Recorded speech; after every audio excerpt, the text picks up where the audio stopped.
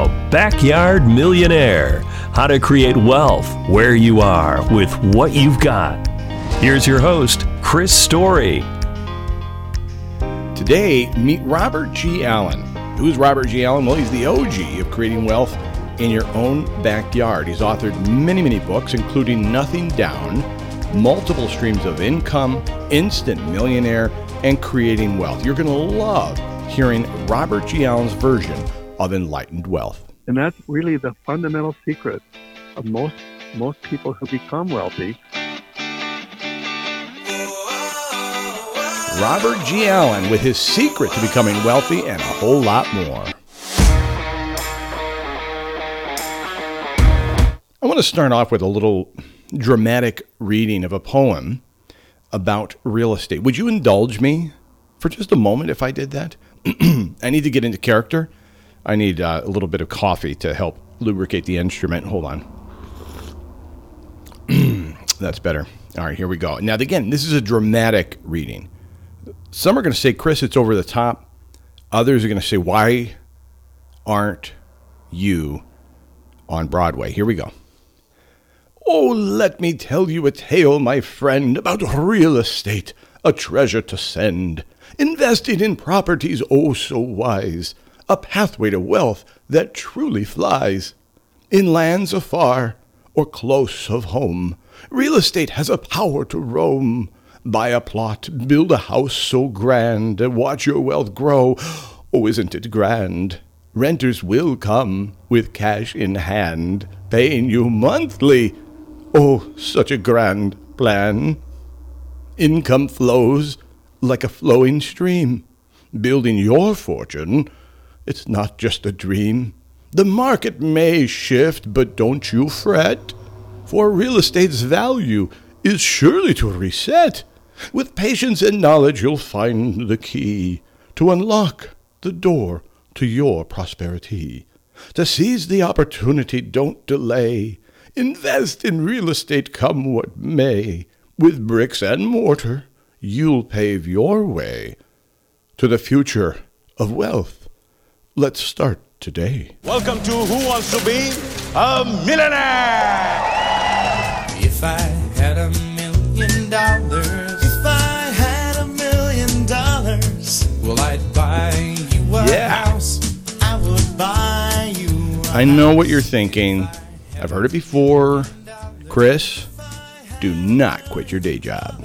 Buy you furniture for your house, maybe a nice Chesterfield or an... I'm excited about today's guest, if you can't tell. One of the things that Robert G. Allen is famous for having said was, don't buy real estate. Excuse me. No, it's not what he said. He said, don't wait to buy real estate. Buy real estate and wait. At $1 million, I'd buy your love.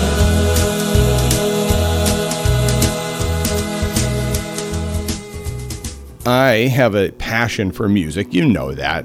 I work music into this show like frosting on a cake, if you will. I think there needs to be a balance, and maybe we could agree. Could you agree with me on this, that you need at least, I would suggest the proper ratio of cake to frosting is 1/3 of the cake size should be frosting. Not a thin little wisp of a layer. It needs to be 1/3. If the cake is, so thick, 1/3 of that thickness needs to be the frosting. And that's how I envision this show. The music, it's got to be good music. And it's going to be a goodly portion of the program. A 1/3, maybe, if you will, because I love music. And so do you. In fact, I'd love to invite you, if you're in the Homer, Alaska area, picnic in the park.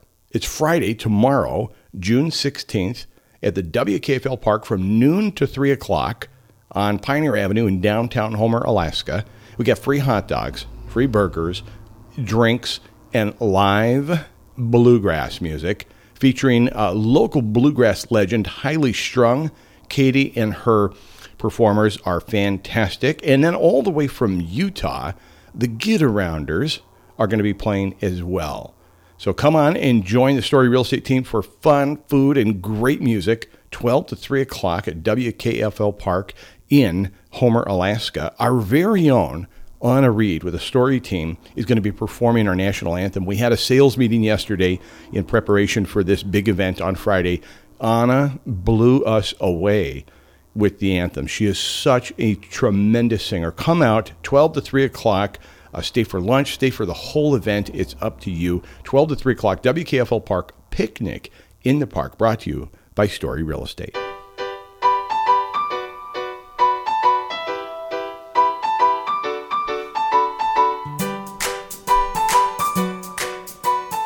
I woke up at 11:52 last night, been asleep for a couple of hours, probably 2.5 hours, and it felt like I'd slept all night.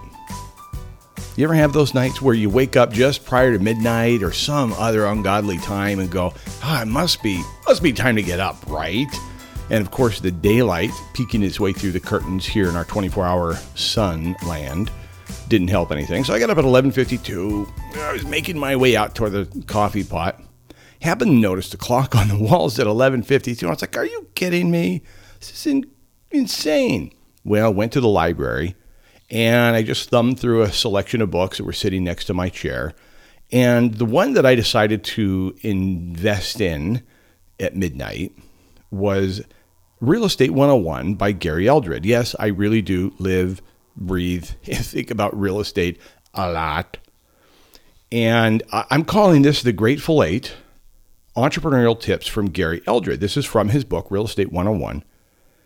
And it's 8 ways to essentially improve your entrepreneurial skills in life. Because, you'll hear people say, oh, you're a born entrepreneur, or, it's not for you, whatever. I think it's a skill that can be honed. I agree with Gary Eldred. It's not something that you just have to be born into or unto. You can develop an entrepreneurial mindset. You can develop an entrepreneurial skill set that you can employ with real estate. You can employ it with your investment scheme in business and anything you wish to take an entrepreneurial lead with. These Grateful 8, I'm calling them, these are tips from Gary Eldred, will help you. So the first tip from Gary Eldred is to elevate your attitude. Why not?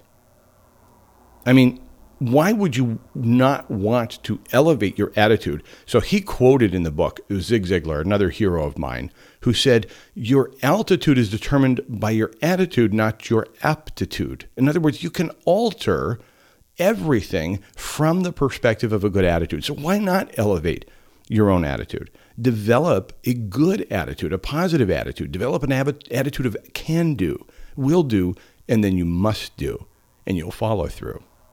Second thing he said for an entrepreneurial tip is program your positive self-talk. I love that he put it that way. He didn't just leave it with program your self-talk. He said program your positive self-talk.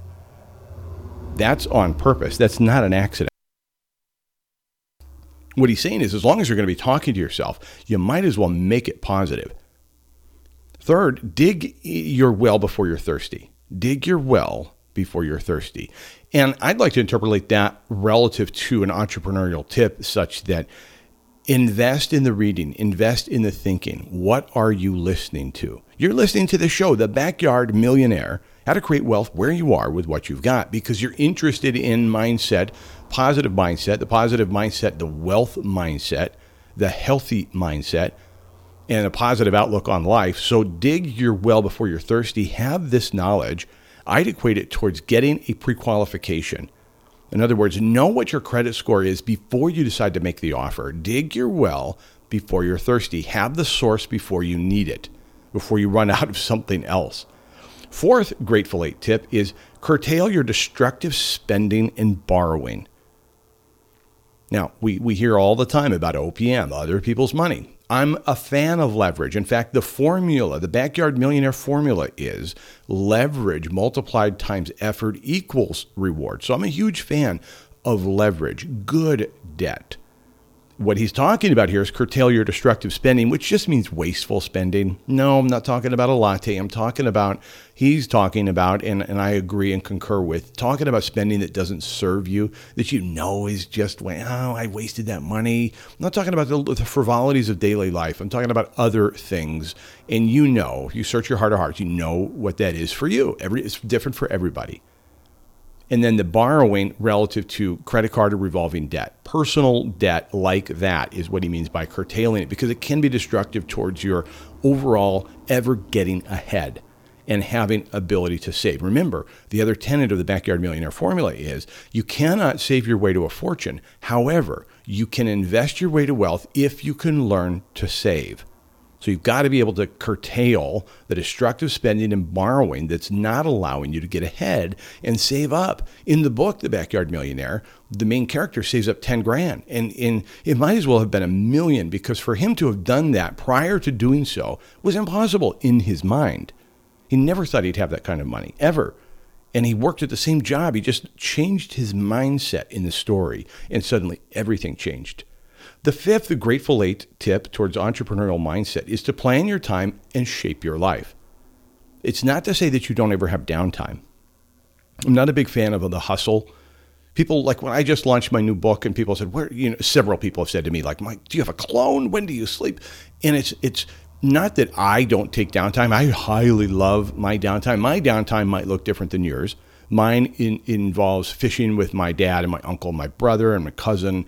It involves reading every single day in my library. It involves writing. To me, downtime is writing. So I'm not a big, huge fan of the hustle, grind, 24/7, 365. I sleep in my office. That's not what I'm meaning when I say plan your time and shape your life. But it's plan for when you're going to have downtime and what it's going to look like for you.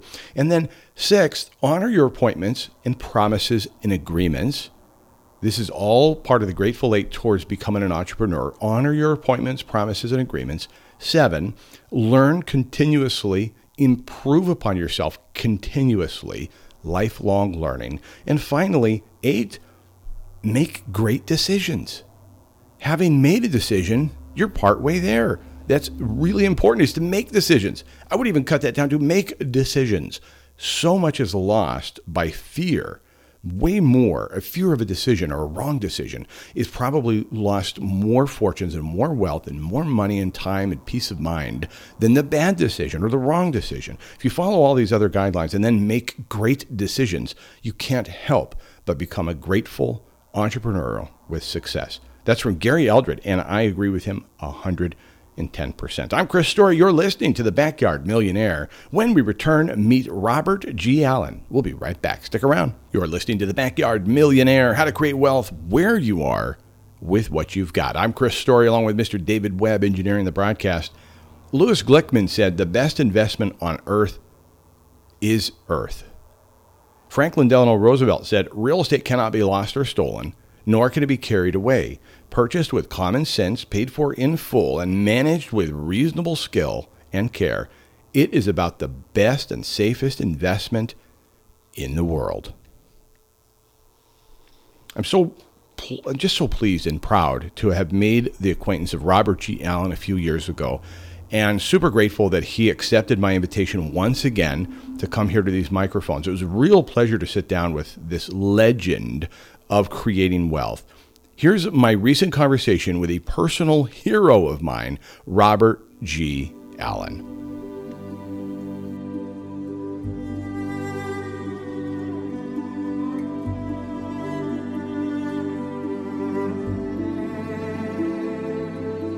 My message is usually multiple streams of income. Mm-hmm. I'm reaching out to people who are entrepreneurial minded. Employee minded people usually don't like to take those kinds of risks. If you're teaching people about how to buy 4 homes, I think that's just fabulous, because it's amazing that people haven't awoken to that principle. They'll buy one house, and they'll save up and, get the credit right and borrow money from their parents or whatever to get into that first home. And then the home increases in value, usually sometimes doubles in value while they're living in it. And they don't wake up to the fact that if they had 2 of those or 3 or 4, that really that would take them to financial freedom.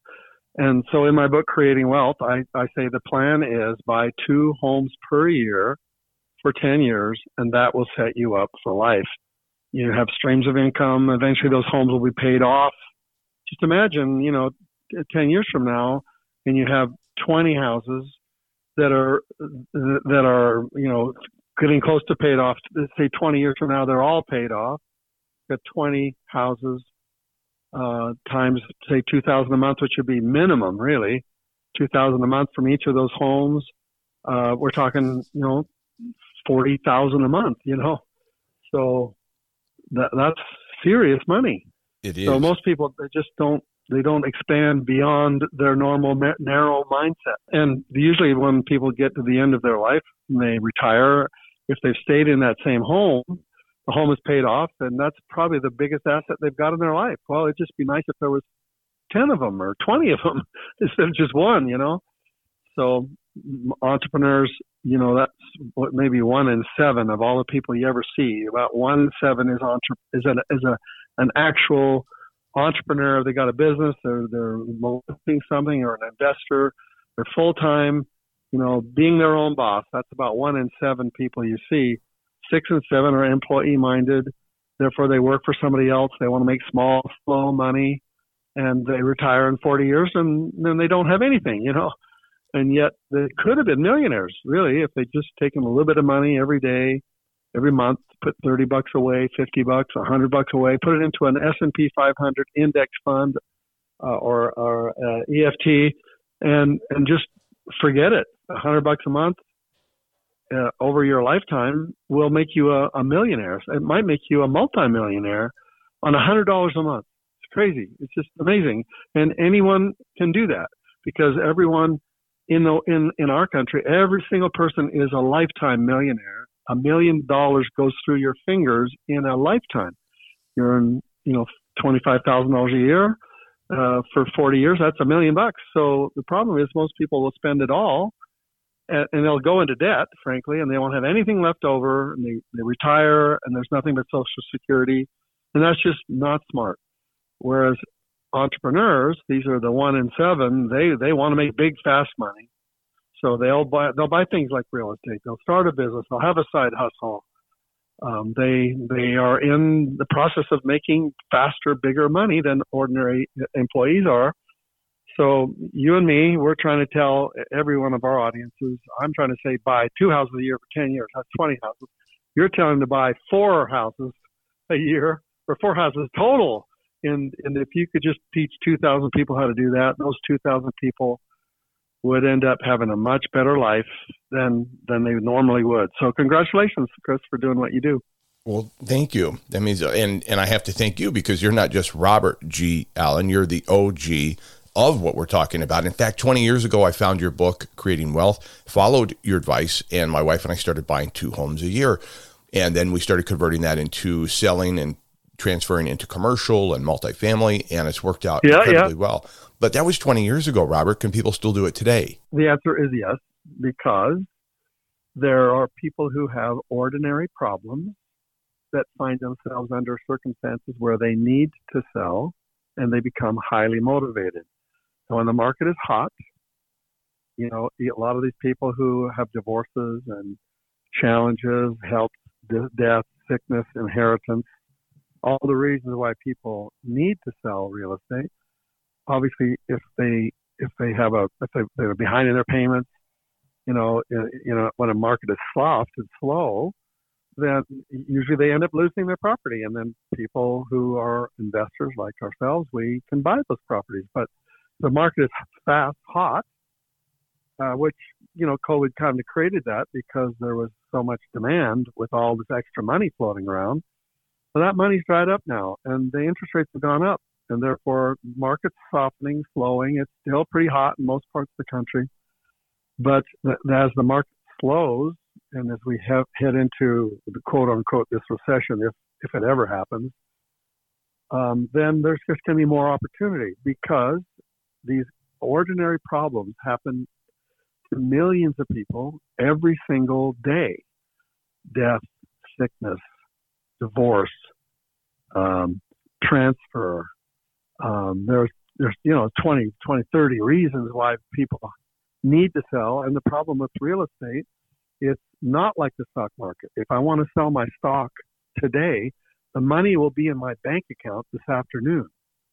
But if I want to sell my real estate today, I have to figure out how to sell it. I got to either put a sign on it myself as a for sale by owner, or I got to go find a realtor, and that takes time to find a realtor, and then they've got to put it on the multiple listing service, and Sometimes it sells quickly, sometimes it sells in a week or 2 or 3. Sometimes it sells a month or 2 or 3. Sometimes it's 6 months, a year, depending upon where it's located and what its price is. So because real estate is illiquid, that's its greatest benefit and its worst nightmare because it's illiquid. That's the greatest thing for us as investors, and the worst thing if you're trying to sell. You want liquidity. You want to get your money fast, and you want to get the full price. If I'm going to sell my stock today, I will pay. I can sell it for exactly today what anyone in the world would buy it for. I will sell it at retail today, my stock. But when it comes to real estate, I can't sell it at retail. Usually there's some negotiation that happens. Sometimes if the market's really hot, yes, people will actually bid the price up above retail. But generally speaking, you put it on the price at retail, you're going to sell it at retail or a little bit less. And then because it's illiquid, you're stuck until you, and then it's going to take a month for the person to qualify for a loan. And what if they can't qualify, and then they could give it back to you, and you got another month before you can sell it again. And see, it's illiquid. So during that illiquid period is when we as investors are looking for highly motivated sellers, and they're not all highly motivated. When you go to the multiple listing service. Let's say Anchorage, Alaska. Let's just pick that for example. Let's say there are 5,000 properties available for sale today on the market, current at retail price. I don't know if there's 5,000. It could be 50,000. It could be 3,000. I don't know. But let's just pick 5,000 as an example. That means if there's 5,000 properties available for sale, only maybe 95% of them are retail. They want their full price. They want to wait. They want to wait it out. They're willing to wait the illiquid time. But there's 5% of them that are desperate to sell right now. They want it desperately. And that's who we look for. And we look for those people for a lot of reasons. A lot of people think, well, I don't want to deal with people's desperation. I don't want to take advantage of people. Well, if that's stopping you, then start looking right now for that 5%. Because when you find them and talk to them, you'll find out that you are an answer to their prayer. It's not just the opposite, where you think you're taking advantage of them and that God will be unhappy with you because you beat them down in their price. They are begging for a solution. And a lot of times they will take your offer. They will take a wholesale price, a price much lower than the ordinary market will bear because they need it. Or they'll be willing to give you wholesale terms. I mean, yeah, okay, don't give me all the cash that I really want. I don't need the cash. I already bought another house. So all I really need is someone to take this mortgage off my shoulders. So I will carry financing. You can make me, interest monthly payments over the next 10 years. That would be wonderful for me because now I don't have to worry about this mortgage that's killing me every month. And therefore, what you're really doing is solving somebody's problem instead of taking advantage of somebody. So you look for people for whom you are the solution to their problem, and they are rare. I'm not saying it's one in 20. It's not 1 in 5. It's 1 in 20. They are rare. But you look, you search, you find, you buy two like that a year. You do that every year for the next 10 years. You'll be a multimillionaire in your lifetime. You'll be a multimillionaire. You'll have to overcome the problems of finding them. It's hard to look and keep looking and have persistence. And it's also hard to manage them. There are all kinds of problems that'll crop up. The tenant, you chose the wrong tenant. They're behind in their rent, and it'll just drive you absolutely nuts, really, until you find a system that for managing people, maybe you're giving them a lease option. So now they become more of an owner instead of a renter. There's all kinds of solutions to solve the bad tenant problem. But most people, they have all these fears about real estate because they have a friend of theirs who, their property got beat up, and they have all these fears that stop them from getting started in the investment game. And what I'm trying to say is, you should search and look for in the real estate market somebody who has a problem that you can solve in an enlightened way. That means you're helping, not hurting. You're helping them buy that property and learn the systems for managing that property. There are many of them. I'm not the only person. There are hundreds of books you can buy online about how to manage properly, where you can rent them out, whether it's passive to you. You don't have to, you don't have to actively manage a property. You can set it up so that they just send you a check, and that's all you ever see. And it's not easy to do, but eventually you figure it out, and then you've got this extra little stream of income. At first, it's maybe it's break even cash flow. You don't get a lot of cash flow, and then next year you raise your rents, and then it's a couple, $300, $400, $500 a month. And then 5 years from now, it's $2,000 a month. That's an extra stream of income flowing into your life. And 10 years now, it's $10,000 a month. Now we're talking financial freedom stuff. Now you get to decide: do I want my job? Do I want that $10,000 I'm making from this job that I really don't like, or do I want to just not have a job and just get the $10,000 in positive cash flow and then go buy some more real estate? Figure out a way to get into commercial property like you did, Chris. And so as you get into the real estate game, into the entrepreneurial side of it, there's so many opportunities, and that's what you teach people, right in your beautiful state of Alaska. It's incredible. So yes, the game is not over, because people, as they say, they are always creating like tricycle motors. A tricycle motor. That's a little baby. That's a little kid. And they're always creating new tricycle motors. So they always need new housing. And so there are always people that are going to be buying houses and people that need to sell houses. It's a lifetime. It'll happen. Real estate will happen for the rest of your life. So get in the game. You're talking about solving people's problems. The most recent Robert G. Allen newsletter I got says the key to success lies in giving, not taking. And I think that really is a great summation to what you were saying, that finding somebody who has a problem and you are the solution feels great. A couple of years ago, we were able to purchase a home that was pre-foreclosure, and this couple was going through a pretty hard time. We helped them avoid a 7-year credit challenge. For 7 years, that foreclosure would have challenged them, and they walked away with a couple $1,000 in their pocket. We got a great deal, but we actually were the solution to a huge problem. So I love that. Absolutely. I call it enlightened wealth. Mm-hmm. And many people, when they think of entrepreneurs, they think the opposite. They think in order to be an owner of a business, to be successful, to be wealthy, that somehow or other they've done something illegal, immoral, or unethical. That, usually employees look at people like us as bosses, we're their bosses. They don't like their bosses, and therefore they usually don't like people with money. They think somehow or they've done something endarkened to get it. But in my experience, when I talk to my millionaire friends, these people are good. They're honest. They're ethical. They're hardworking. They're spiritually oriented. They're givers. They have charities and causes and churches and philanthropies that they fund with the extra money that they've been able to earn. So I look at people to change the thinking about money and earning it. I have people who say, I don't like money. I don't want people to see me as a money person. I don't like to sell. I don't like to be rejected. I don't like to do all that stuff. Therefore, I don't like money.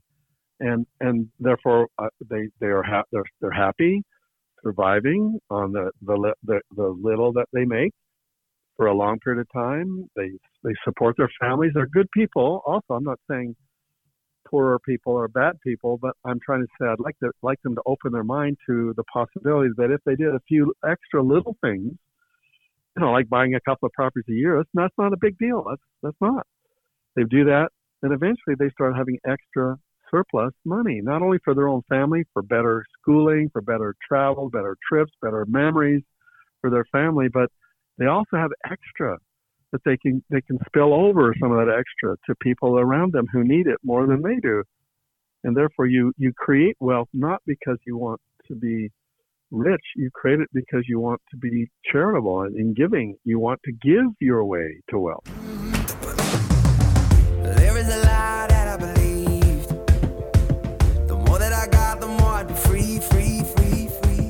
You're listening to The Backyard Millionaire. That was Robert G. Allen. Go to my website, ilovehomeralaska.com. Sign up for the newsletter. The very next issue contains the rest of my conversation with the legend, Robert G. Allen. How to shop for real estate in times like these when we return to The Backyard Millionaire. I don't want to be 85 singing. Oh no, I think I missed it. I was chasing money. I don't want to be. You're listening to The Backyard Millionaire, how to create wealth where you are with what you've got. I'm Chris Story along with Mr. David Webb. If any of this interests you, may I suggest you pick up a copy of my book, so named The Backyard Millionaire, how to create wealth where you are with what you've got. It's on our website at ilovehomeralaska.com. You can also get the ebook, paperback, hardcover, or audio version performed by a world-class narrator named Michael Dukes. He did such an incredible job. I got a text message from somebody this morning saying, I just listened to The Backyard Millionaire on Audible. It was amazing and life-changing. And I accept the compliment, not because I'm arrogant, but because it's that good. It's a great story. And one of the biggest compliments I ever got was somebody said, Chris, I thought the book was just going to be about money and making money, but truly, it's about a way of life.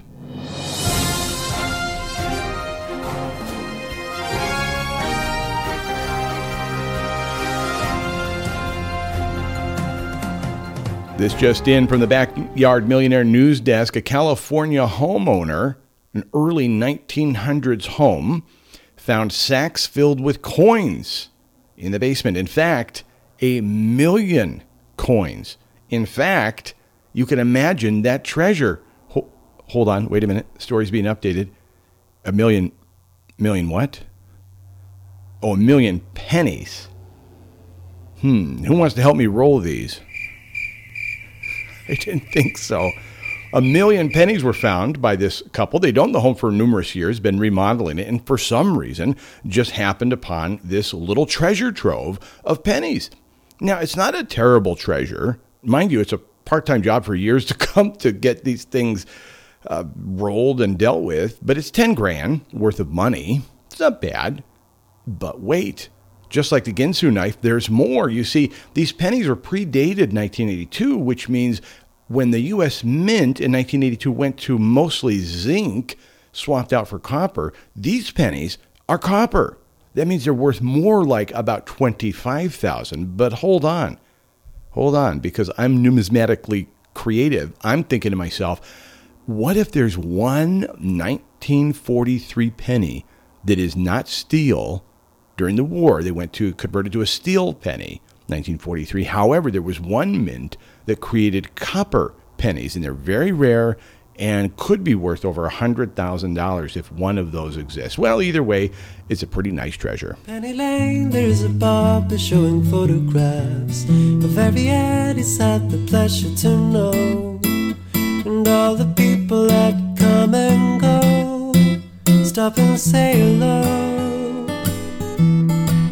And on the corner there's a banker with a motor car, and little children laugh at him behind his back.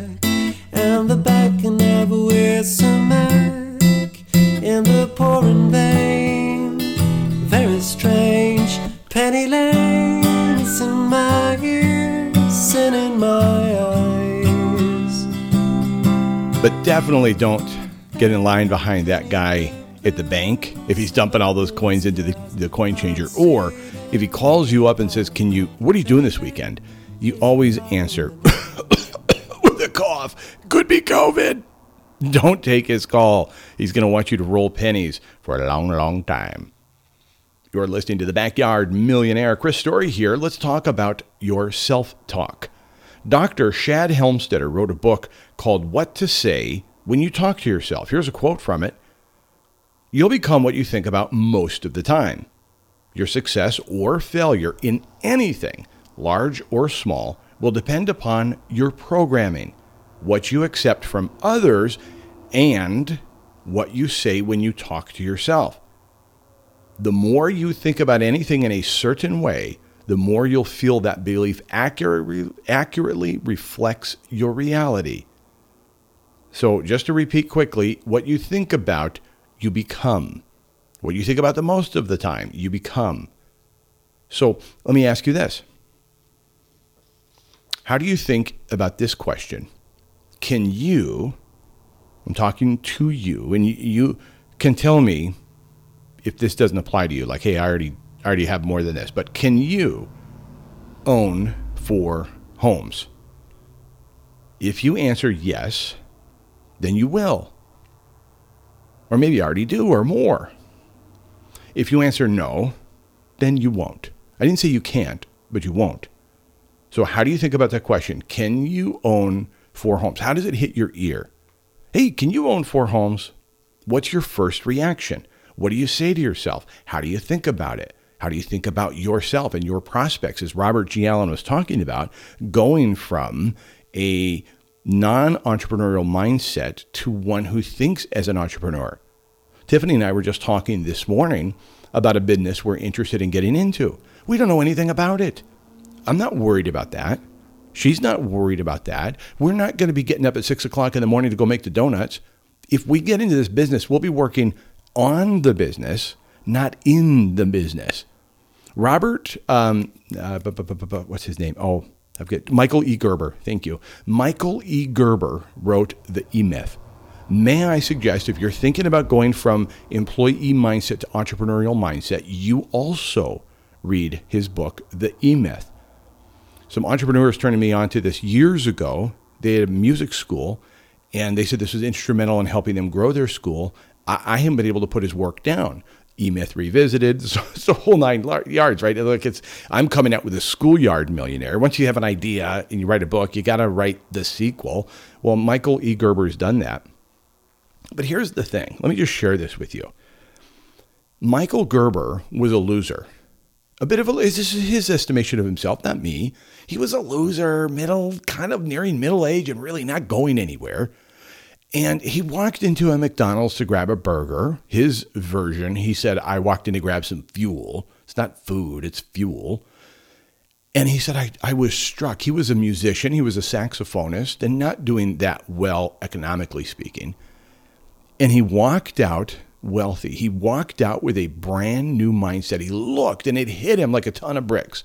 That McDonald's was running with an owner possibly miles away, a corporation 1,000 miles away, and a local owner many miles away, and it was run by teenagers. How is that possible? Systems, and those systems were created by Ray Kroc, who worked on the business. Yeah, once in a while he'd go make a milkshake or serve up some fries, but he worked on that business, not in it.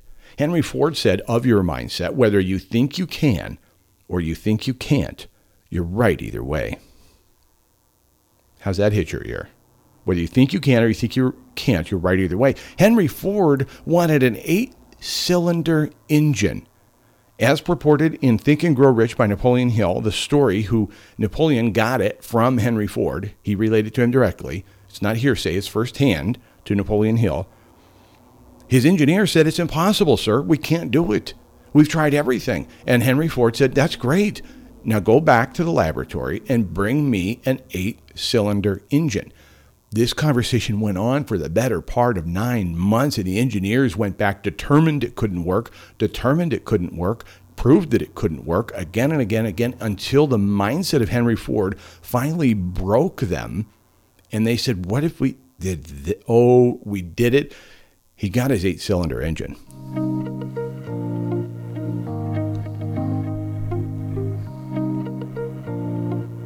You're listening to The Backyard Millionaire. I'm Chris Story. We're going to talk about how to shop for real estate in times like these when we return. Stick around.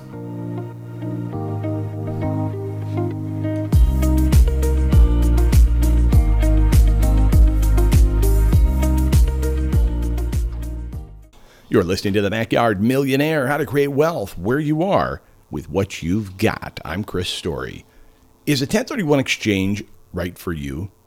Well, the nuts and bolts of a 1031 exchange is such that you can defer capital gains that you otherwise would have incurred by investing all of those proceeds, not just the gain, but the entire proceed of the sale of your investment property into another like-kind property. So you have to get with somebody who handles exchanges, and that person will take on the responsibility of they'll receive all the money. You never see the money. You might be able to sign the closing documents. You at least acknowledge them. And the receiver of this money, the exchanger, will hold all the proceeds in trust for you. And you've got 90 days to identify a replacement property, up to 3. Then you have 180 days to actually close on said replacement property. The fee isn't outrageous, by the way. It's not outrageous. Here's the thing, though. Before you determine if a 1031 exchange is right for you, you have to determine the projected tax hit. You have to know what you're trying to defer and avoid. It's not tax-free. It's tax-deferred. They ain't going anywhere. Those dollars will be due. The devil gets his cut every single time. But you can defer it down the road. But once you know the tax hit, then you can decide to exchange and defer the capital gains tax, or take the hit right now and do with your money as you please. Now, I've used 1031 exchange personally. Tiffany and I have. I've helped a number of people over the last 21 years do 1031 exchanges, either the liquidation side or the receiving side and the replacement property side, or sometimes both. And so I've got a lot of experience with this, but I always start with the same question. Do you know what your tax consequence is going to be? Because if you do not, we should figure that out before we go any further. That's the first step in determining if a 1031 exchange. The cost of doing the 1031 is negligible. It's really minimal. It's just not that much. That said, if your capital, let's just draw a comparison here. Let's say your capital gains tax are going to be $3,000. Okay, relatively small gain, whatever, and your tax consequence is $3,000. The fee's going to be $2,500. You sure you want to go through with this? Why don't you just pay the tax? I mean, that's a situation we're going to just pay the tax. That's going to be fine. Move on. Yes, I'd recommend reinvesting your money, but why be tied to those restrictions when it's almost a wash? But your tax hit's probably going to be far greater than that. And so it's going to be worth looking into. But please first know your tax consequence. Then we'll talk about a 1031 exchange for you. Now, how do you shop for real estate in times like these? Well, it be like it's always been. And it's times like these we can't replace.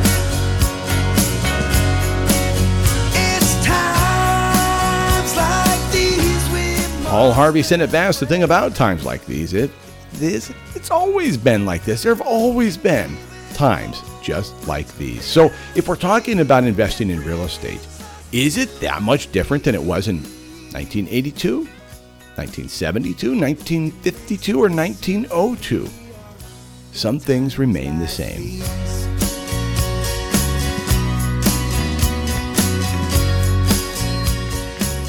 So if it be like it's always been, and it is, what do you be? Well, shopping for real estate in times like these, you be creative. This is the beauty of real estate. You get to be as creative as you want to be. You be open. Be open to the possibility, open to options, open to opportunity that might be right in plain sight, hidden from you in plain sight. Be open. For years, Tiffany and I would evaluate a property, and we might have had a closed mind to a particular type of property, and then we look back later when our mind was opened, and this is over the last 25 years. Early on, we had a very closed mind as to the niche we wanted to target. No, this is all we're looking for. And we had a closed mind. And then we look back a few years later and went, dummy, you could have had a V8. You should have been more open. All right. If it be like it's always been, be open. Be open to the solution that you offer to somebody else's problem. Robert G. Allen said it so well. You're the solution. Now go find a problem. Go find somebody's problem that you can be a solution to. Be looking. Dolph DeRoos said it, 100-10-3-1. Look at 100 properties, investigate 10 very closely, make 3 offers, end up with a property. Be looking. Be proactive. And it's kind of like looking, but being proactive means that you're going to be on the hunt. You're going to be fit and fiddle with your finances. Be proactive so when the savings needs to be drawn upon, it isn't your last dollar. You have an investment account and you have a savings account for a rainy day. Those two accounts should be bifurcated, separate. They should not even be in the same room with each other. Same bank is fine, but not in the same checkbook. Don't put anything to the back of the book. I used to do that early on in business. I'd put money to the back of the book, forget about it, but it's in the same account. No, don't do that. Have a separate account for rainy day as from your investment account. Be proactive. Be prepared. Well, what's the difference? Well, being prepared means you know what your credit score is, not just what your credit score is, but you know what you're qualified for. You know and have in your arsenal people with hard money.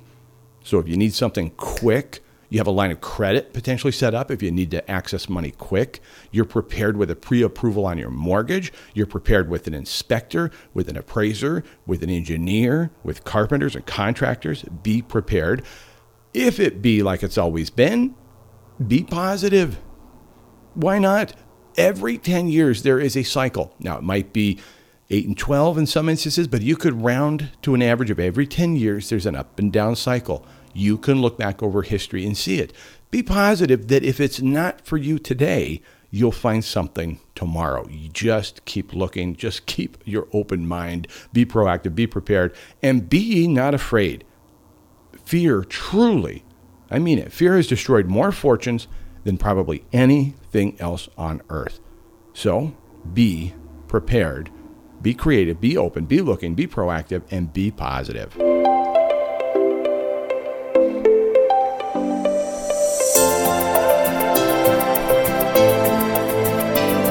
Once you've made your investments and you're a backyard millionaire, you're headed towards backyard millionaire status, how do you manage your property?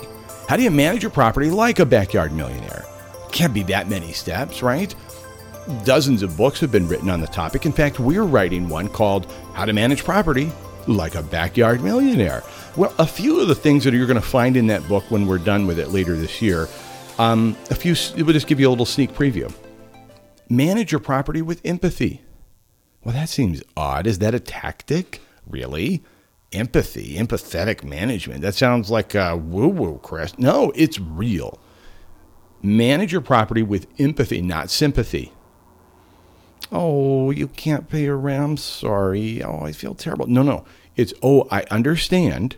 Here's the thing. If you had told me 8 days ago that you couldn't pay on time, I would have been able to avoid the late fee, which you now owe. So it's empathetic, means I understand.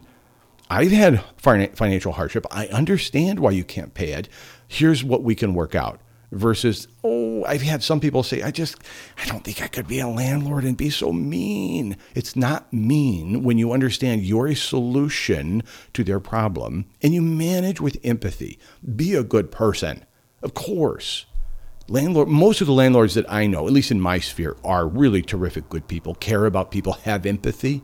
But the people that offer sympathy, all you do is give somebody a bigger shovel with which to dig a hole for themselves. And that's not good. It's not good for you. It's not good for the property. And it's not good for the tenant. So be empathetic and have fair market rent. It's better for everybody. And allow pets on approval. Here's my tip. Here's a pro tip. Just increase the rent for the pet versus some sort of onerous pet deposit, which you're going to have to fight tooth and nail to get anyway. So if you're a landlord, just increase the rent X dollars a month to allow for a pet because, they're going to do damage. You just can't help it. But everybody's got a pet today. And doctors are handing out pet passports like candy. So any dog can be a therapy dog like that. So just accept that you're going to have pets and just up the rent slightly for that to accommodate for the damage that's surely to come. And not even intentionally, just a different kind of wear and tear. Then fourthly, I'd say rely on tenant history, rental history, far more than credit. Some people just, I wanted your credit check and I wanted a criminal background check. Some of that's good. It's good to have a whole 30,000-foot picture of somebody. But the truth of it is, from me to you, I'm telling you, to manage your property, what really is going to matter the most is what the previous landlords have had to say. Do have a verification of employment and income. That's absolutely important. And then I would say, as importantly, is to follow your gut. Okay, if you have a bad feeling, trust me, an empty unit is worth more than a bad tenant. Pass if your gut tells you to do so. And you better know the Landlord-Tenant Act in your area, in your state. You better know it inside and out. Follow it, because trust me, your tenants know it and can recite it, especially if there's a problem. And remember, manage your own rental for at least 1 year after you acquire it, so you get a fingertip feel for the job and that property in particular, the proclivities of that property. So manage your own property for at least a year. That's how you manage your rental like a BYM. For all of us here at the Backyard Millionaire, I'm Chris Story, reminding you that yes, you really can make $1 million in your own backyard. We'll see you next time.